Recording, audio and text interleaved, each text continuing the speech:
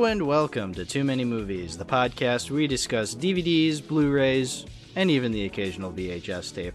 I am your host, Hal, and with me here today, Chaos Unleash. Hi, I am ChaosBeetleFrontiers. I used to be Chaotic Productions until I found a helicopter. Holy shit, Beast, that's a helicopter. It's a helicopter. I will not be explaining the joke, so if anybody who's confused, too bad. You'll find out someday, but not today. Yeah, you will find out someday. But, yeah. I watch movies, I watch shows, I play games, I am dealing with too many Discord notifications right now, and we are here to talk about some based movies. Wow, way to flex. Too many based things going on. Too many notifications, you might say. You could say it's a whole lot of chaos. It's a whole lot of Hey, that's that thing you do. Yeah, I said it. He said the thing, Lois.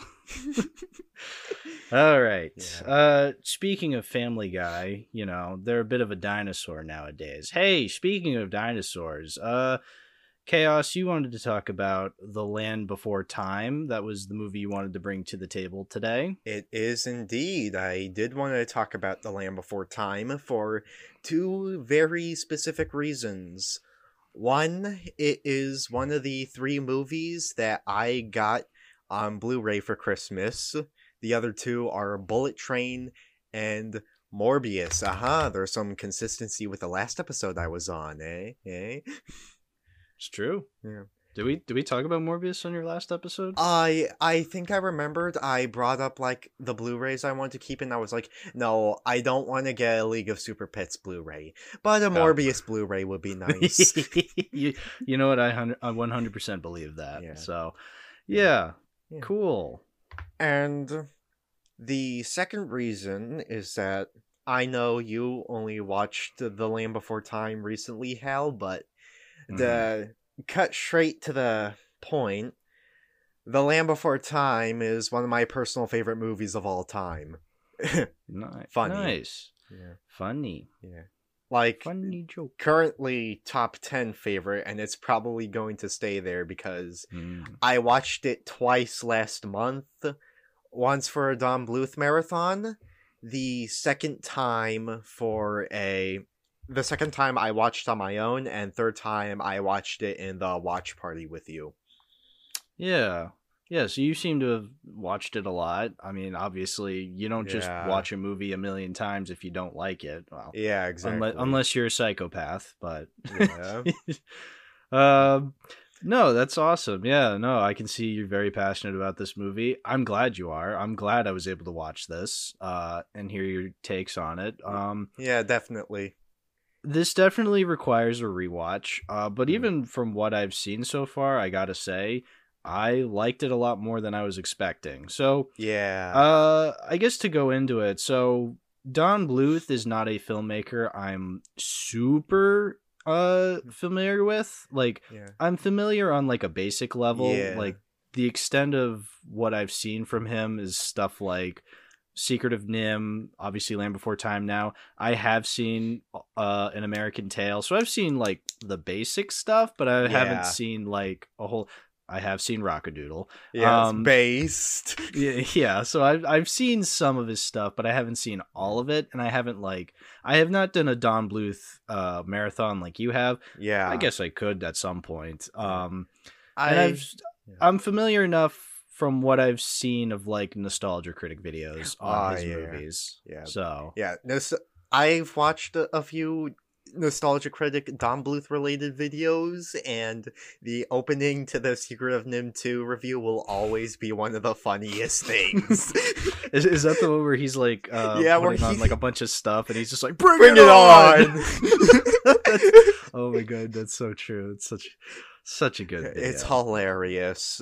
Early Nostalgia Critic holds up in my opinion. Yeah, I guess not all of it, but if I could share my thoughts on Don Bluth, please. Yeah, like you said, I did the whole Don Bluth marathon last month because I was like, well, everyone's doing Disney marathon, but also this YouTuber named Just Stop who did his own Don Bluth marathon, and then a month later he talks about the LS Mark relationship. Let's not worry about that.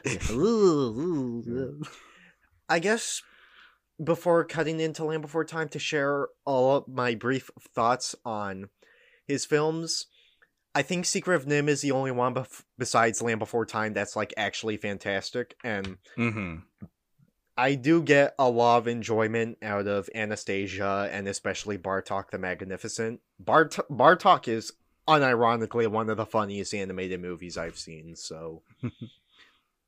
Other than that, American Tail was fine. Rockadoodle was pretty bad, but I did enjoy it a lot. All Dogs Go to Heaven was just straight up bad. Pebble and the Penguin was awful, even though there was some stuff I did like about it.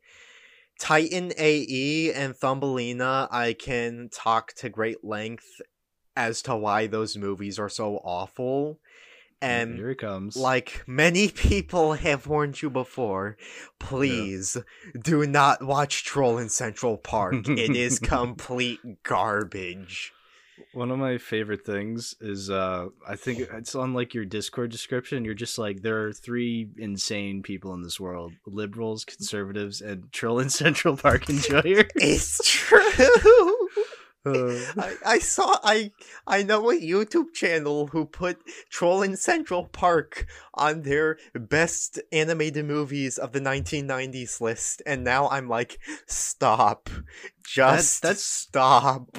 That's one of those weird movies that like I can't imagine people being fans of, and yet they're not there's not a lot of them, but they do exist, and that I'm just like, I cannot imagine other than like blind nostalgia. Because it's just a movie for it's a movie for stillborn babies, basically. What was the studio thinking? Yeah. But Troll in Central Park does not matter today. What matters today is what I do believe to be Bluth's best work, and again, one of my favorite films of all time. Transformers Revenge of the Fallen. No, I'm just kidding. It's The Land Before Time. Fun fact that I did learn recently. The Land Before Time is the second movie that Bluth worked with Spielberg on. He worked with he worked with Spielberg on American Tail because despite Secret of NIMH being, really good, no shit, it was quite more of an underground movie, so Spielberg came along and gave Bluth more of a platform, and that's why we got major hits like American Tail, and The Land Before Time just completely destroying Oliver and Company at the box office.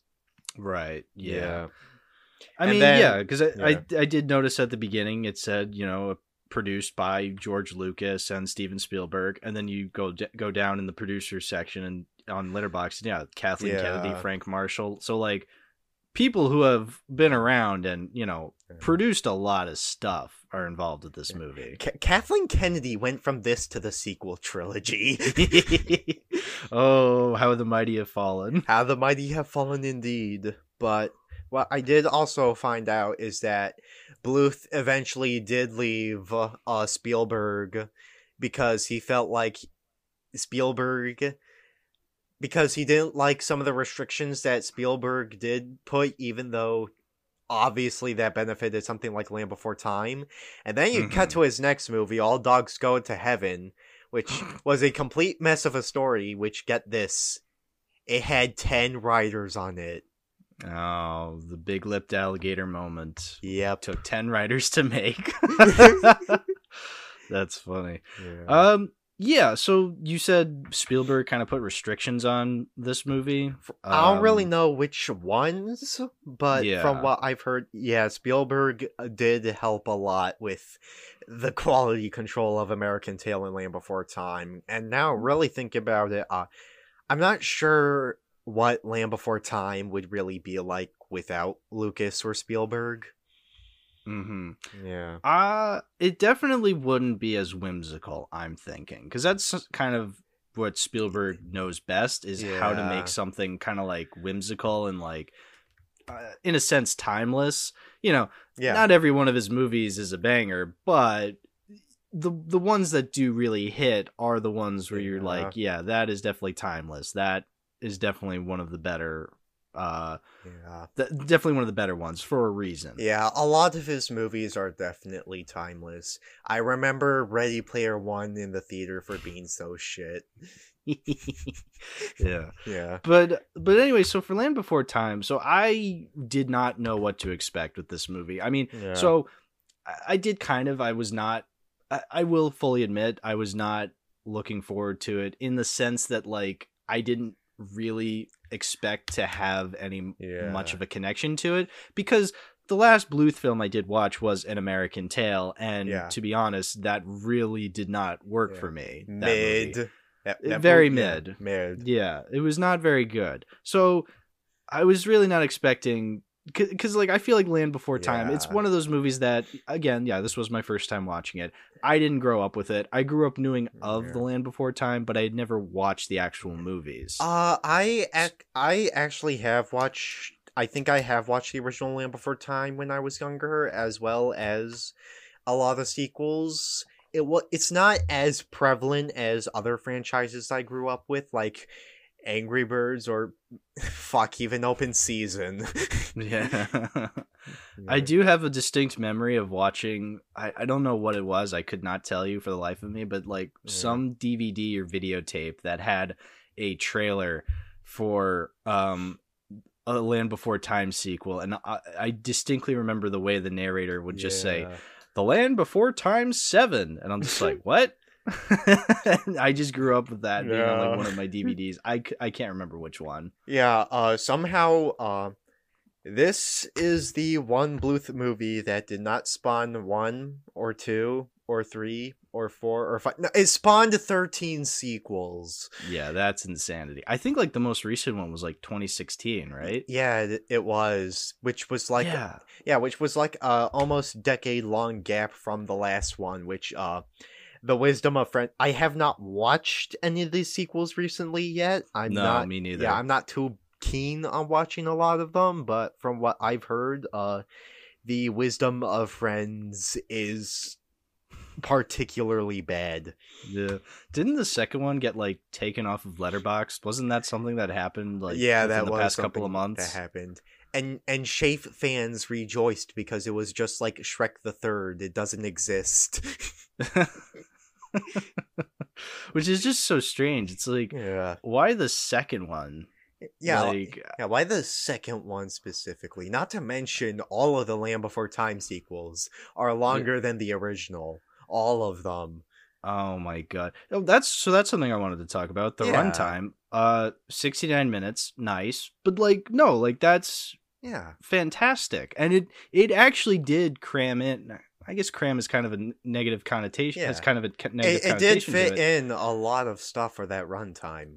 Yes, definitely. So one thing I did notice is a lot of this movie did remind me of the dinosaur segment from Fantasia. Yeah.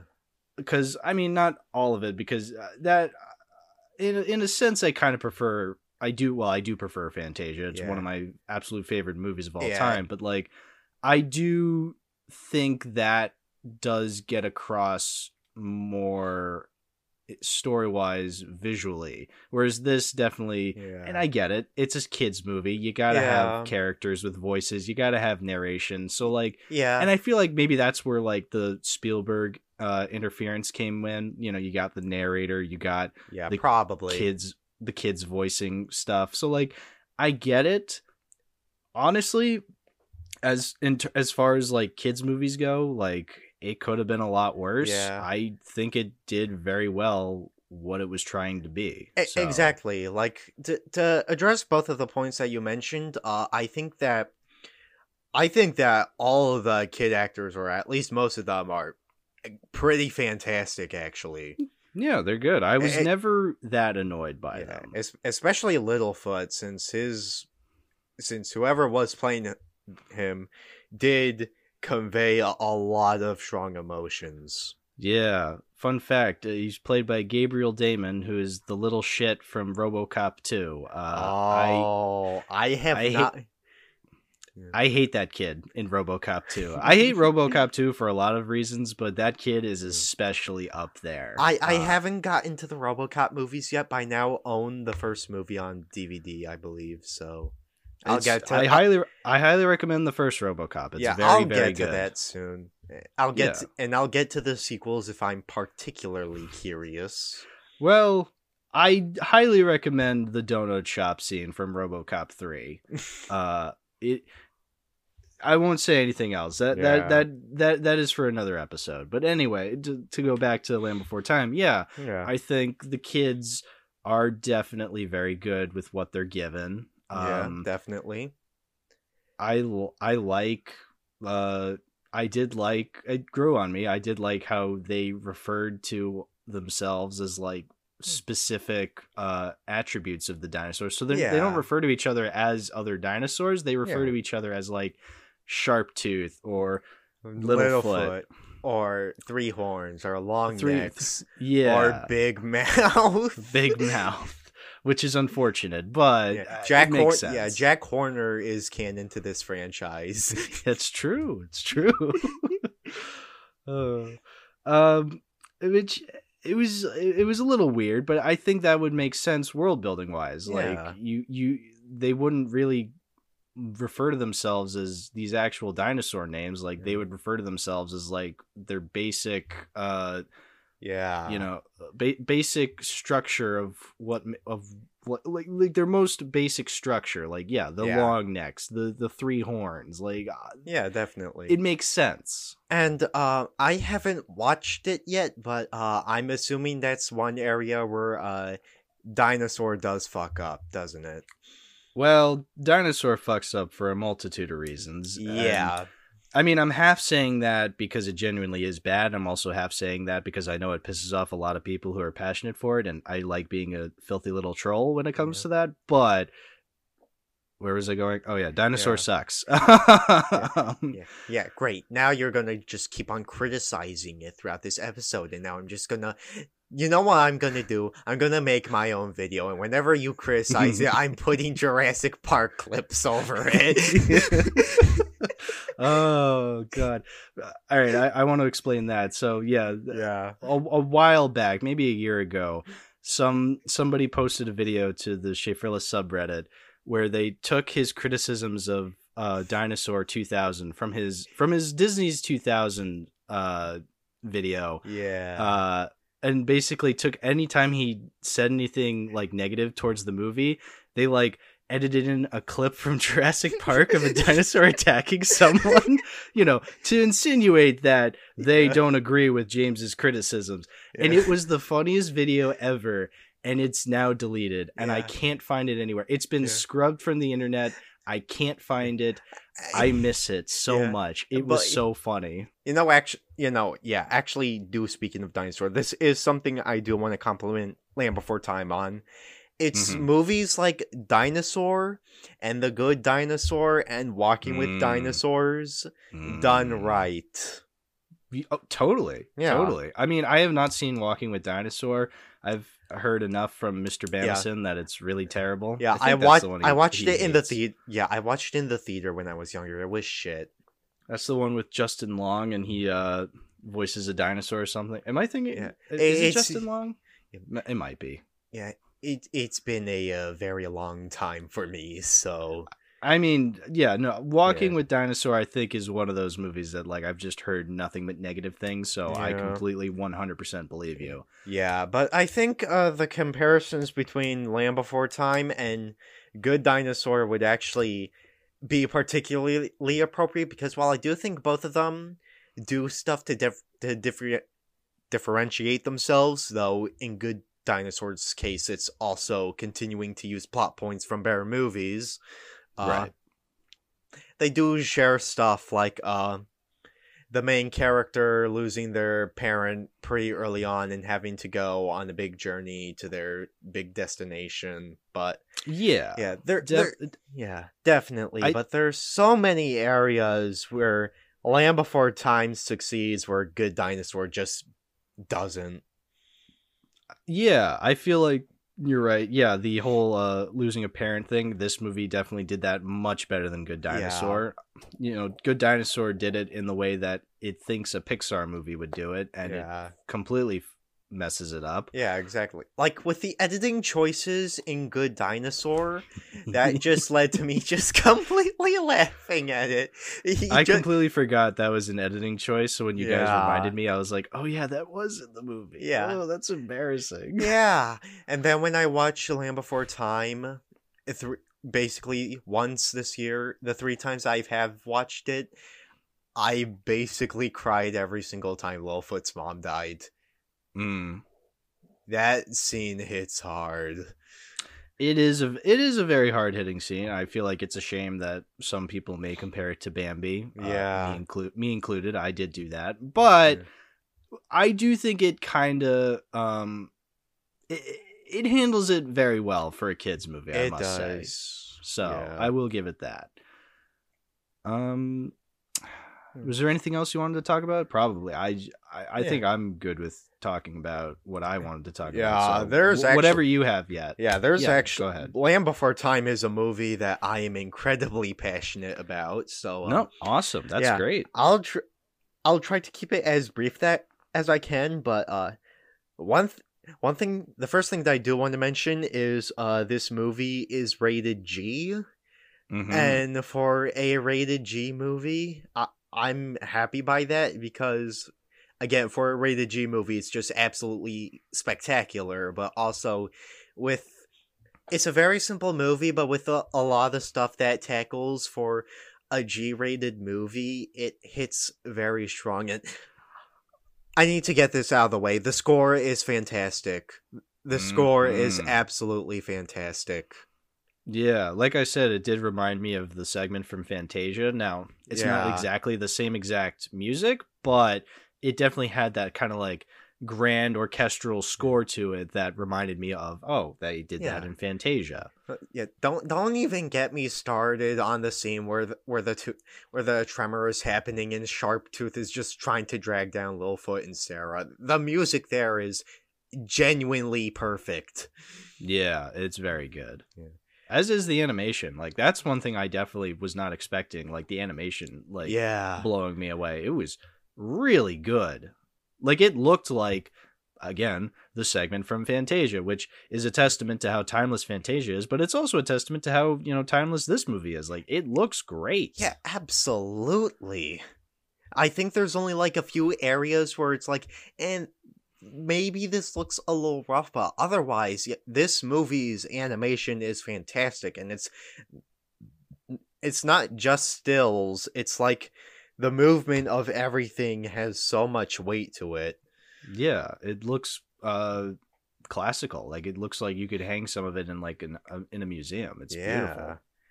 But yeah, I also do want to go back to the G rating a bit, because again, I'm very impressed with a lot of the stuff the movie did pull off for that rating, and I actually do want to compare it to some movies, particularly one that I saw recently that isn't a complete direct comparison, but it does pale a lot in comparison to what Land Before Time does.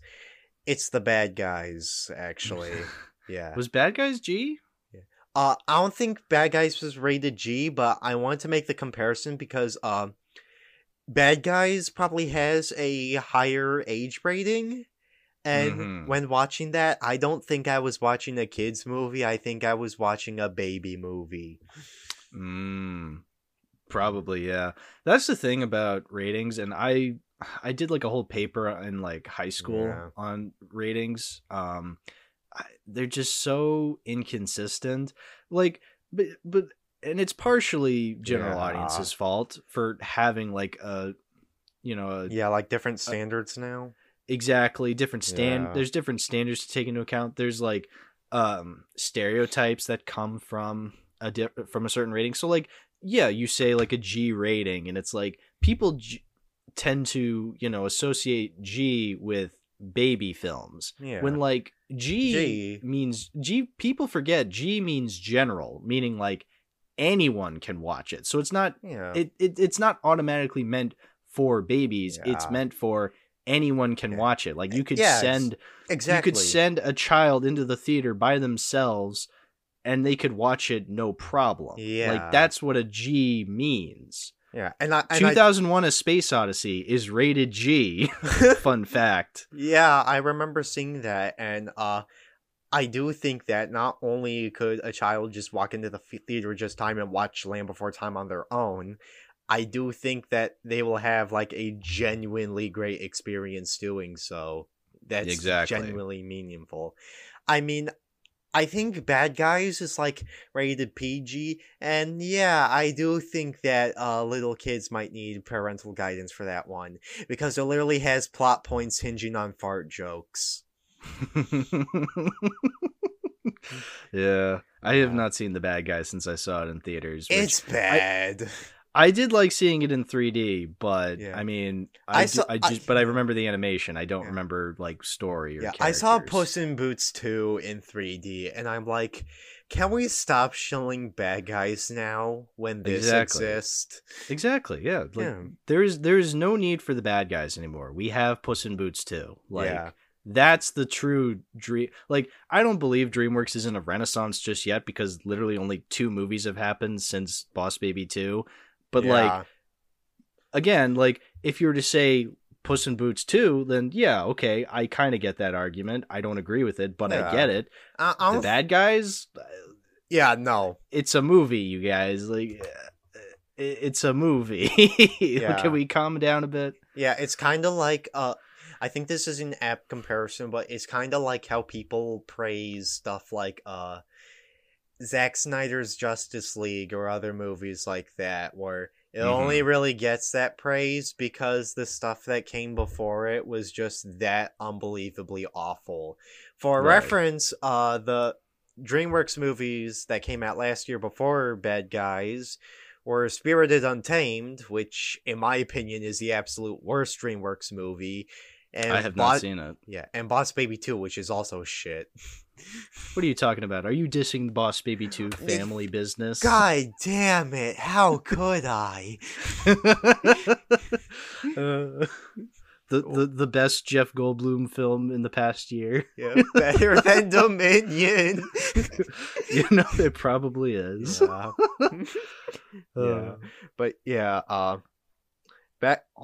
back to Land Before Time. Of course. Yeah, I'll continue trying to keep this brief. Spike.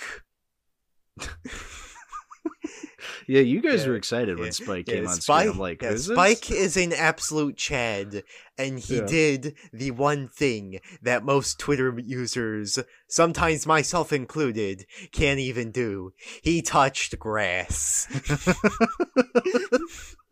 That was very funny when you said that. But like, I was not expecting a silent character in this movie, but and he did have such great expressions. I'm like, wow, like a silent character. He doesn't talk, but you know what he's feeling in any given scene. Like, that silent aspect of him is actually consistent with the world building. That's actually something that kind of does continue throughout the franchise. Basically, when baby dinosaurs are born in Land Before Time, they don't immediately talk, like how babies do. It's up to the parents and others to teach that baby how to talk.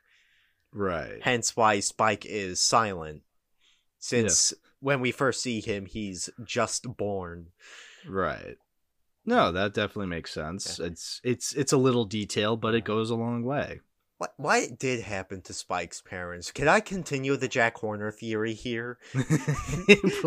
Please, any Jack Horner talk is all right in my book. Yeah, okay. So I know in Puss in Boots 2, we didn't really, get any... We didn't really see any dinosaur stuff or like stegosaurus spines, but maybe Jack could have them hidden somewhere, and maybe he did kill Spike's parents. I mean, he did. I mean, the shoe already confirms he killed Cinderella in cold blood. He stole a phoenix from Dumbledore, and he has a ring. What else? I can go further if I need to. Well, you know what they say, you can't bake a pie without killing a dozen dinosaurs. Oh, yeah. Such a good villain. Anyway, back to Land Before Time.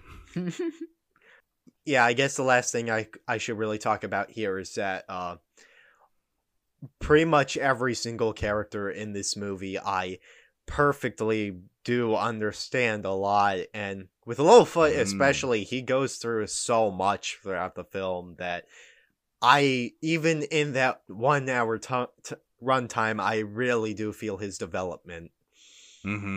Yeah. I kind of made this joke with like 12 Angry Men before, but like, how come like recent shit like Marvel movies, they go on for like hours and stuff like Eternals. I don't think there's like any meaningful character development whatsoever, yet Land Before Time and 12 Angry Men juggle plenty of characters in a much shorter runtime and flesh all of them out flawlessly.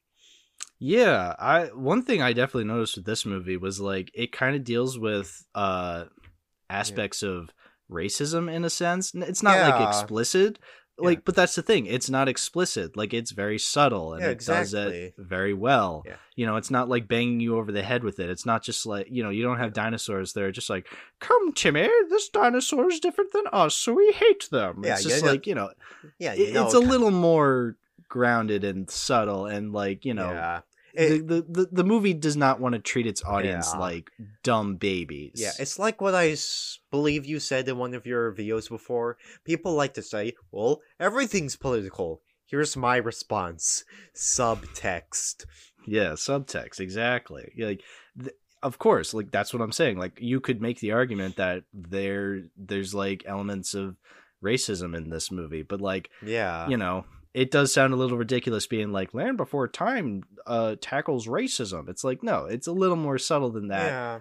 So then you still get a story out of it, and you can be like, you know, as you get older, you can kind of be like, oh, that's kind of a neat aspect that it kind of tackles, but it doesn't shove in your face. Like, it definitely, it's smart. Like, that is basically the way I can describe it the best. You know, it's smart. It's subtle. Yeah. And like Just Stop mentioned in his Don Bluth ranking, how it handles these topics so uniquely and so well is that most of these themes are coming from the perspectives of really young characters.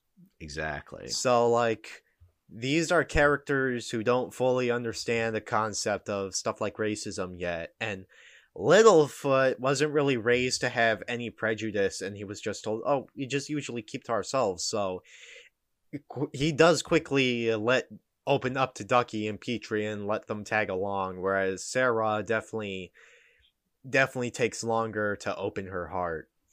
Right. Yeah. But wait a minute. Her name is Sarah, and she's a Triceratops. Whoa! I didn't just get that. I was just making a joke. Sorry. Boy, I sure hope someone got fired for that blunder. Yeah, I was trying to make a Family Guy joke where, like, Peter's just like, oh my God, Brian, you can talk. Yeah. But, I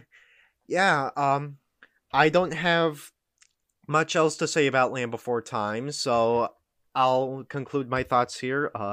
It is a fantastic movie, one of my top 10 favorite movies of all time, and am I going to keep the Blu-ray for this movie? Abso-fucking-lutely. Somebody else who brought a Blu-ray with them. It's been a while. Yeah. No, but like, that's great. I definitely encourage people to buy physical media. I mean, obviously I don't make it a requirement when I bring on guests, but it's nice to hear when people talk about their collections as well. I misplaced my 1 penny to buy my VHS copy of Nuki. Me too, dude. Yeah. Me too. We missed our shot. Our shot. That's okay. So yeah, I do not personally own this on any Blu-ray or DVD or even VHS, but would I? I wouldn't be opposed to it. I don't know if I'd necessarily go out of my way because I can't really say I can't say this is in my top 10 favorite, but it is one I definitely want to revisit at some point, like, which is a huge deal. Like, you know, there's so many movies out there, you know, sometimes you only want to watch one once, but like, I'd be willing to rewatch this at some point. So will it ever join the collection? Possibly, possibly not. Who's to say? But will I ever watch it again? Absolutely. I don't know when, but someday. Oh, yep. Someday indeed. Just like Zack Snyder's Watchmen. Someday. Yeah, fucking awful movie, by the way. Wait, is there like a song that's called Someday in Watchmen? I actually don't remember. It's been years since I've watched Watchmen. Yeah. Since I watched Yeah, all I know is that they played a really bad Hallelujah cover over a sex scene, so... Oh, I do remember that. Yeah. Hey, speaking of Hallelujah... Yeah. I can't... I'd have to do like a 6 degrees of Kevin Bacon to get from Hallelujah to Uncut Gems. So let's just say it. We also watched Uncut Gems. We did watch Uncut Gems. I watched Uncut Gems twice this month. Earlier today for the podcast, and it was my first movie this year because not only did I end off last year with Justice League Dark Apocalypse War, which is one of the worst movies I have ever seen, but I have a tradition where every single year I must start it off by watching Adam Sandler film. That's a cool tradition. Maybe I'll start doing that. Now I just have a tradition where I end off the year watching one of the worst movies I've ever seen, and I start off the year by watching an Adam Sandler movie. For 2020 and 2021, it was Rhapsody, Street Kids, and then 8 Crazy Nights. For 2021 and 2022, it was Minions and then Hotel Transylvania. And then, obviously, for 2022 and 2023, we have Apocalypse War and the unironically far superior Uncut Gems, which is the best Adam Sandler movie that I've seen by far. I think so, too. So I'm not as familiar with, like, Adam Sandler's filmography. Like, I've seen... What have I seen? So I have seen Grown Ups. Yeah. I have seen...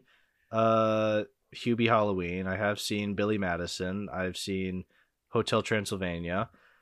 I have seen, you know, like the big three. I kind of consider like his big three, where like people are just like, oh, this is when he's unironically great. So like stuff like the Meyerowitz Story, Punch Drunk Love, and Uncut Gems. Yeah, and I would say out of all of them, Uncut Gems is unironically my favorite. Yeah, I have yet to watch those other three, but from what I have seen of Adam Sandler's filmography, it's been a while since I've watched a lot of his films because most of them were on a vacation trip back in 2020.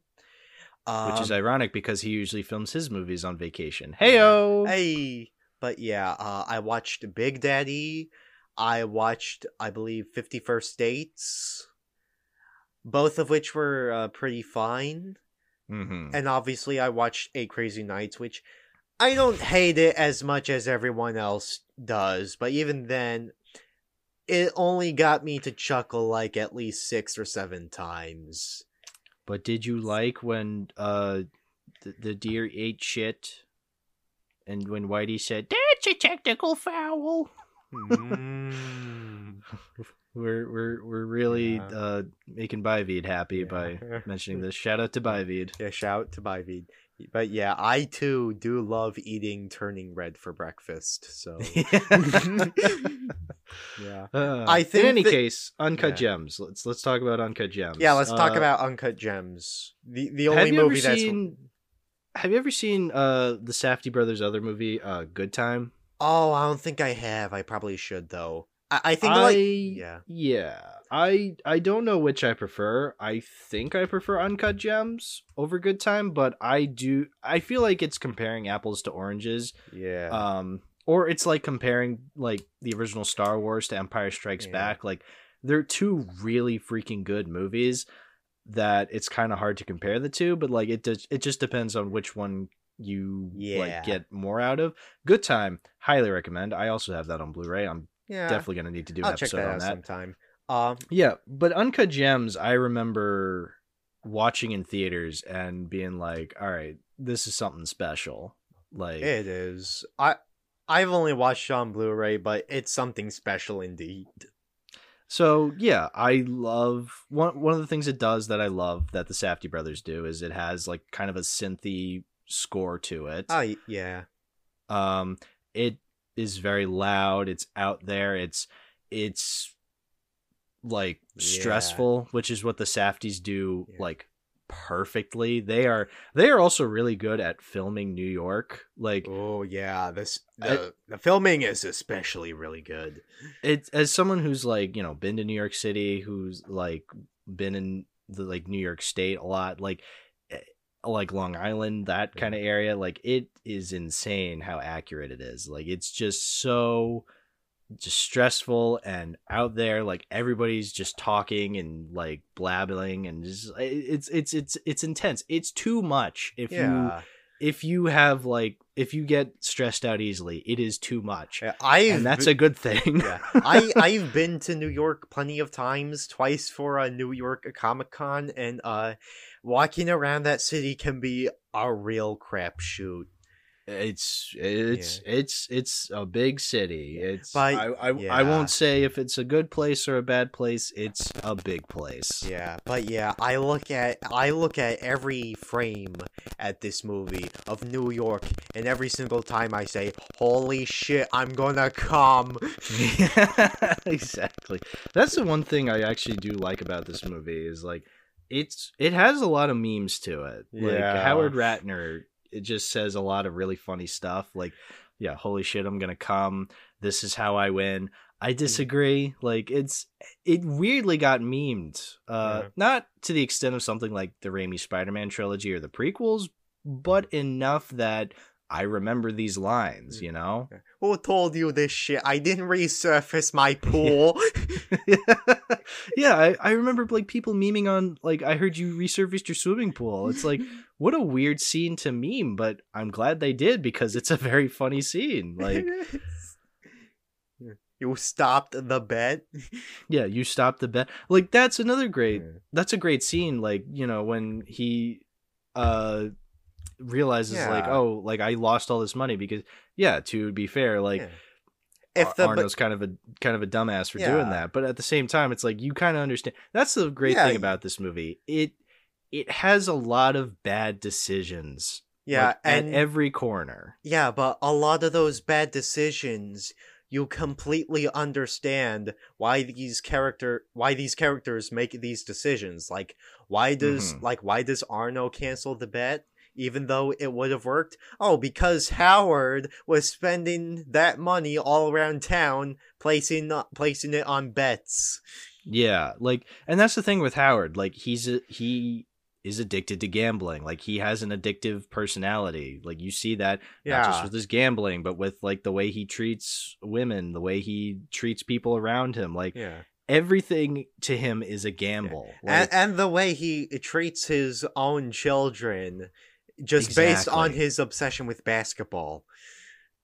Exactly. Yeah, no, like he's a piece of shit, but like he's a fascinating piece of shit. Like, you know, I just watched through The Sopranos recently and I definitely saw a lot of Howard in these characters or like vice versa because, you know, you get this sense of like these scummy characters. They're obviously just terrible people who just do awful shit and you're just like, why are you doing this? But at the same time, you're fascinated that they're doing this. Yeah, like, exactly. I want them to do these atrocities and to like gamble away all this money and just do all this stuff that you would never do personally because you're just like, God, I'm watching a personality at hand here. Like, it's fascinating to see this person go through their life, make these horrible decisions. And you're still wondering, like, how are they still walking around with their head on top? Like, it's interesting. It's absolutely interesting. And I loved seeing it. It was such a wild ride. I think with one of the bestest, definitely one of the best examples of it is American Psycho. which I did watch during the summer. But in terms of recent examples that I've been thinking of, I think there's obviously Uncut Gems, which we're talking about. Though oddly enough, I think technically Joker would be another one for me. Mm-hmm. Yeah, because Arthur does make a lot of damning and just straight up terrible decisions throughout the movie, but you'll completely understand where a lot of his issues do stem from. And funnily enough, with both Joker and both Uncut Gems, I think both of them are near flawless in writing, where I don't think that much of the plot at all is contrived. I understand and get what each character motivation and decision is, and each and every single one of those decisions has actual consequences. That's another thing, yeah. Like, no decision in this movie doesn't come without consequences. Like, everything that Howie does, it like affects him in some way, whether positive or negative. Like, you see him, he places all these bets, and then Arno comes after him. He gives away the ring to like hold on for collateral, and then it blows up in his face again. Like, all these decisions that he's making that he thinks he's gonna like win big. Like, that's the thing. Yeah, that's high risk, high reward. Yeah, that's the thing with gambling. High consequence. Yeah, that is the thing with gambling. Yeah. And that's why I'm terrified to gamble and why I will never do it. I want to do it's casinos. Terrifying. Like, you get a high reward, but it's a high risk, and I'm terrified by that. Yeah. I don't want to do casinos or loot boxes.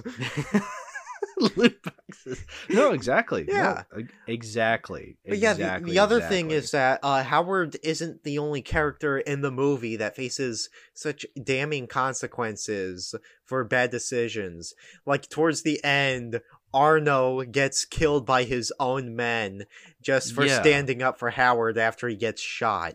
Yeah, Arno took a gamble standing up for someone he never would have stood up for before, and he paid the consequence for it, unfortunately. Yeah. Like Kevin Garnett, who, by the way, I love the fact that he's in this movie. And not only that, he's great. Like, when it comes to fantastic. When it comes to athletes in movies, LeBron James in Space Jam 2, Shaquille O'Neal in anything he's in, like, they're not great actors because, well, that's the thing. They're athletes. Shaquille O'Neal. I have to watch Steel soon. Yeah. I heard it's really bad. Yeah, they're athletes. They're not trained to be actors, but because they have like a personality on the court, then they're just like, oh, I can be in big movies. And it's like, yeah, sometimes it leads to entertainingly bad situations. But Kevin Garnett in this movie was really good because, hey, the Safdies know how to direct people so they can act. That's why people praise Adam Sandler in this movie. Yeah, exactly. But it's not just Adam Sandler. Like, every actor is so good in this movie. And every actress.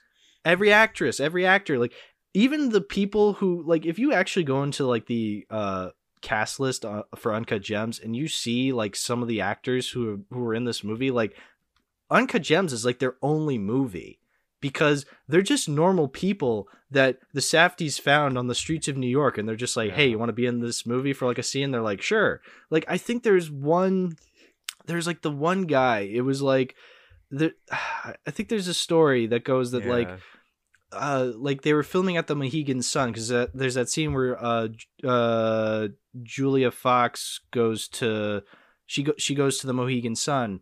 And she's like talking with this one guy. And that one guy wasn't originally in the script, but while they were setting up filming for that scene at that Mohegan Sun, they like met this guy. Like, I think it was like Josh Safdie met him and like struck up a conversation. And they were just like, hey, you're a really interesting personality. Can you be in this movie for like a scene? He's like, sure. And he's great. Like, he doesn't stand out. Like, no actor stands out. Like, these feel like real people. Because they're real people. Like, that's the thing. I really need to watch the other Safdie movies. You do. Good Time, so fucking good. Yeah. So good. Yeah, I'm looking at the back of my Uncut Gems Blu-ray because since this is your show, I believe you also have like a DVD or Blu-ray, and I do. I Yes, got it's a nice Blu-ray. and I got my Blu-ray DVD combo at a thrift shop. I got some others like personal favorite movies of mine like Superman and Teenage Mutant Ninja Turtles, and some certified bangers like Monster Hunter. Trust me, and I and I'm reading the plot description. A charismatic jeweler, Adam Sandler, makes a high-stakes bet that could lead to the windfall of a lifetime. In a precious high-wire act, he must balance business and family, fending off adversaries on all sides in pursuit of the ultimate win. And, like, yeah, that's a really good synopsis, but I read it, charismatic jeweler, as Jewish for a moment, which, like, Howard's Jewish in this movie, isn't he? Yeah, no, that's the thing. Like, this movie is very Jewish. Yeah. Like, there's a lot of Jewish characters. It takes place during Passover, which is around Easter time. Yeah. Howard, you know all those times I called you a big dumb Jew? I was wrong. You're not a Jew. Yeah. But that's the thing. Like, I think this movie definitely shows that really interestingly. Like, I love the scene when they're at like the Passover dinner, when it's like him and his family, and Arno's there. Like, it's a great scene. Yeah. I liked the Furby scene. Oh, the Furby scene is classic. Like, that was in all the trailers. Yeah, and it's on the poster that you have for it on Letterboxd. Yeah, that too. Yeah. It's a very iconic scene. Yeah, and then, after the iconic, holy shit, I'm gonna come, he shows the opal to Kevin Garnett, and I really love the editing for when Kevin is looking into the opal, because when he's looking into the opal, you see like the flashes of the Ethiopian people. Actually, you see pictures of them since they're the ones who did find the opal. Yeah, you see like the whole universe. Yeah, in that one opal. Yeah, and I feel like that editing choice also gives a reason for why Kevin would be so personally attached to that opal. Mm-hmm. And again, it's like what we were talking about Land Before Time. It's subtext. Exactly. Yeah. Yeah, I love that this movie takes place in 2012 because around that time I was definitely into sports. I was definitely into watching basketball on ESPN. So like watching these characters watch ESPN, watching Kevin Garnett. I was a huge Celtics fan back in the day. I'm from Boston. What can I say? Did it take place during 2012? Because I remember seeing in the opening it said it took place during 2019. Maybe I could be wrong. No, so like the mine at the beginning in Ethiopia is in like 2010, and then it flash forwards to 2 years later. It says spring of 2012 in New York City, and you could definitely tell. Like again, like so Kevin Garnett was not playing for the Celtics in 2019, and then Adam Sandler, when you see him, he has like an iPhone 4, and like when he's showing like a video at some point, it's the old iOS from that time. It's not the iOS from 2019. I forgot you guys have an older phone. Like it's little hints like that really show you that it is 2012. Like, and like they said, like, there's that scene where like he goes to the club and he sees The Weeknd, and he's just like, who the fuck is The Weeknd? Because The Weeknd was not popular at that time. He was still like an underground artist, and he was huge in the city because that's where culture starts, is in New York City or like just big major cities.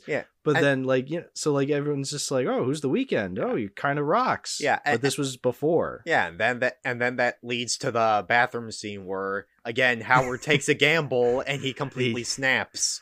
He completely snaps and he essentially loses because then he completely messes up. Like, that's a great scene. But it's one of those things that like make this a semi-period piece because 2012 and 2019, despite being in the same decade, they are completely different times. Oh, they are completely different, indeed. One of them, we weren't getting any Star Wars movies, and in 2019, we got one of the worst, so... Exactly. Wish we could go back time. Roll back time. Whatever, however the way that goes. We're going back in time to 1800s Ethiopia to get Rise of Skywalker and Opal off the menu. Exactly. Yeah, so this movie definitely connects with me a lot. Not the gambling side, thank God, but there are aspects to it that I connect to a lot. And same here. It's probably why I probably prefer it over Good Time, just a hair. Like I love Good Time. I could talk about Good Time a lot too, but I think I do prefer Uncut Gems a little more. Yeah, especially on a second watch, Uncut Gems does especially hit close to me because, okay, obviously I don't have a gambling addiction. I want to make that perfectly clear. Same. But what I do have is that I do have an issue of impulse buying. Same. Because there is a lot of stuff that I do want, and like how my parents have worded it before, it's not what I spend it on is the problem, it's how I spend it. Exactly. And with the most recent purchase I've been trying to make, I've been trying to buy all the Mega Man, Megamix, and Gigamix books, since I do have a few of the stories, and from what I have read, they're like some of the best stories that I have ever seen in fiction, so... Mm-hmm. But if I'm gonna get all the rest of the books, I'm gonna have to spend a bit of a pretty penny. Exactly. Yeah. One of them is like literally $80 on Amazon. Oof. Yeah. And so I'm watching Uncut Gems, and I'm kind of thinking, this is a bit of a cautionary tale for me, because when I'm ordering especially expensive stuff online or buying it from other people, that stuff is especially a gamble. Mm-hmm. Yeah, impulse buying. I totally get it. I mean, why do you think I started this podcast? Yeah. It's from years of impulse buying. So, I'm glad I started this podcast. I've definitely gotten better at avoiding that kind of impulse buying. So, and like I said, like, I'm nowhere near the levels of Howard, so thank God for that. Yeah, thank God. But even then, I still see Uncut Gems in this sort of sense as like a cautionary tale. Oh, absolutely. So, I just also want to shout out, before we get into talking about the Blu-ray, to wrap this up, the credit song is a banger, dude. Like, ever since I saw this in theaters, like, I've had that song. What is it called? It's called, like, I gotta look it up, the actual name of it. It's called, like, L'amour toujours, I'll Fly With You. It's by the artist Gigi D'Agostino. Isn't it like Eurobeat?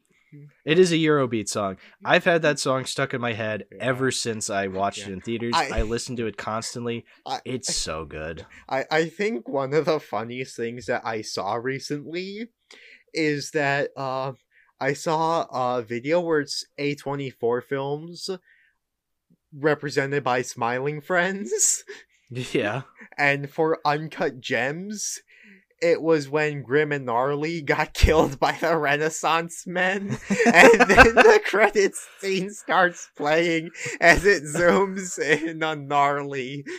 Yeah, because that's what happens. Like, and I gotta say, like, the ending of Uncut Gems, it's so good. Like, it is. Yeah, it ends with Howard getting shot and dying, but it ends on him winning, essentially, like, coming out on top. Like, you know that if he didn't get shot, like, he would continue this, like, awful gambling addiction. Like, he would continue cheating on his wife. He would go back down. Like, he would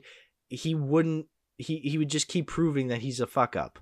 Whereas, like, here, he comes out on top. Like, he ends on a high note, essentially. Yeah, he gets shot, but, like, he ends winning that bet and proving them that he was right. Yeah. Obviously, that was the extent of all he could prove, though. But that's a great ending for this character. Like, like no other ending would have worked for this character. Like it totally works. It comes out of nowhere. It's a great fucking reveal how like the guy like comes out of the booth and he just goes like bam, like shoots him, and you're just like you're caught off guard, but then you're just like, honestly, like it's the perfect way for this movie I was trying to figure out why is the ending of this movie so satisfying to me, and you just worded it in the best way possible. Yeah. And then it like it zooms into his bullet wound. You're flying through what is essentially the opal, and then you end on a starry night, and then it starts playing that song, that Eurobeat song. It's perfect. It is a perfect way to end this movie. It absolutely is. So fantastic movie. I guess we should get to the Blu-ray now. Yeah, so the way you described the synopsis on the back, it is the exact same way that the synopsis is on the back of my Blu-ray, so I think we have the same Blu-ray. Yeah. Is it a Blu-ray DVD digital copy? Yes, it has a nice slipcover. I've thought about upgrading to like the Criterion 4K, but it doesn't truly matter to me. I think I still think it looked great, and plus the Criterion does not have the Lionsgate exactly. I was going to mention that. So, you keep hitting those home runs, Lionsgate. Yeah, keep hitting them home runs. You made CIAP. You will always be close in my heart. Yeah, exactly. So, I think, but even still, like it looks great on the Blu-ray that I have it on. So, and I love this movie, so I'm keeping this Blu-ray. It's a certified keep in the collection. Yeah, same here. I am keeping this movie by far. I just need to. I am thinking about. Yeah, I'm probably going to take off the sticker that I still have on the back here, because I was going to keep it because, it has Lionsgate on it. But no, the Lionsgate logo is already on the back of this, so. Interesting. Do I have a Lionsgate sticker on mine? Oh, I don't. Yeah, the sticker is just there from the thrift shop for me, so. Oh. Yeah.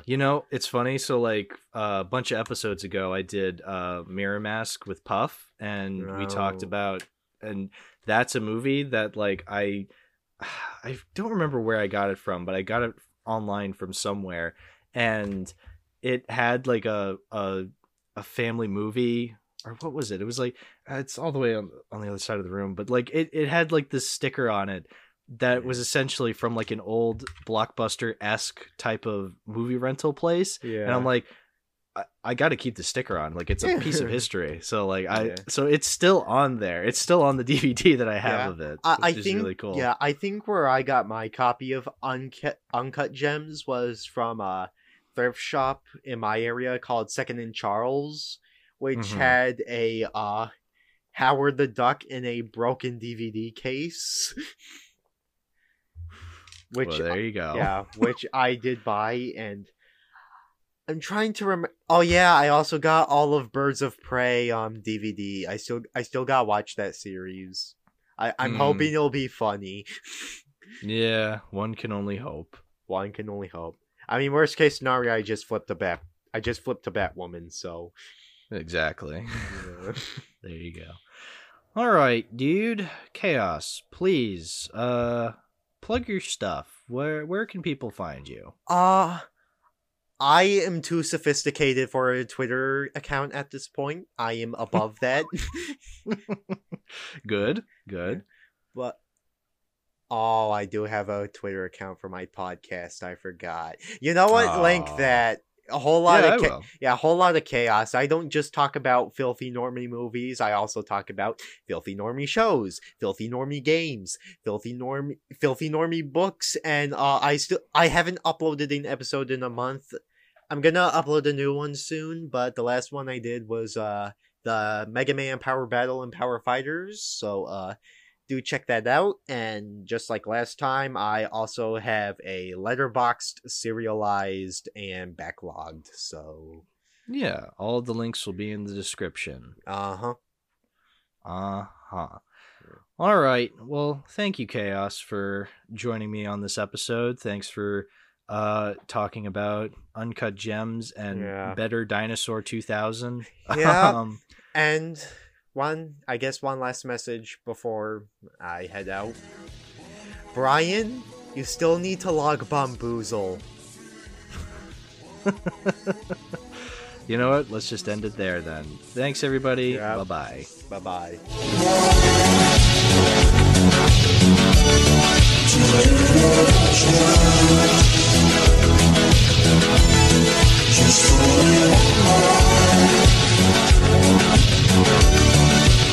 Just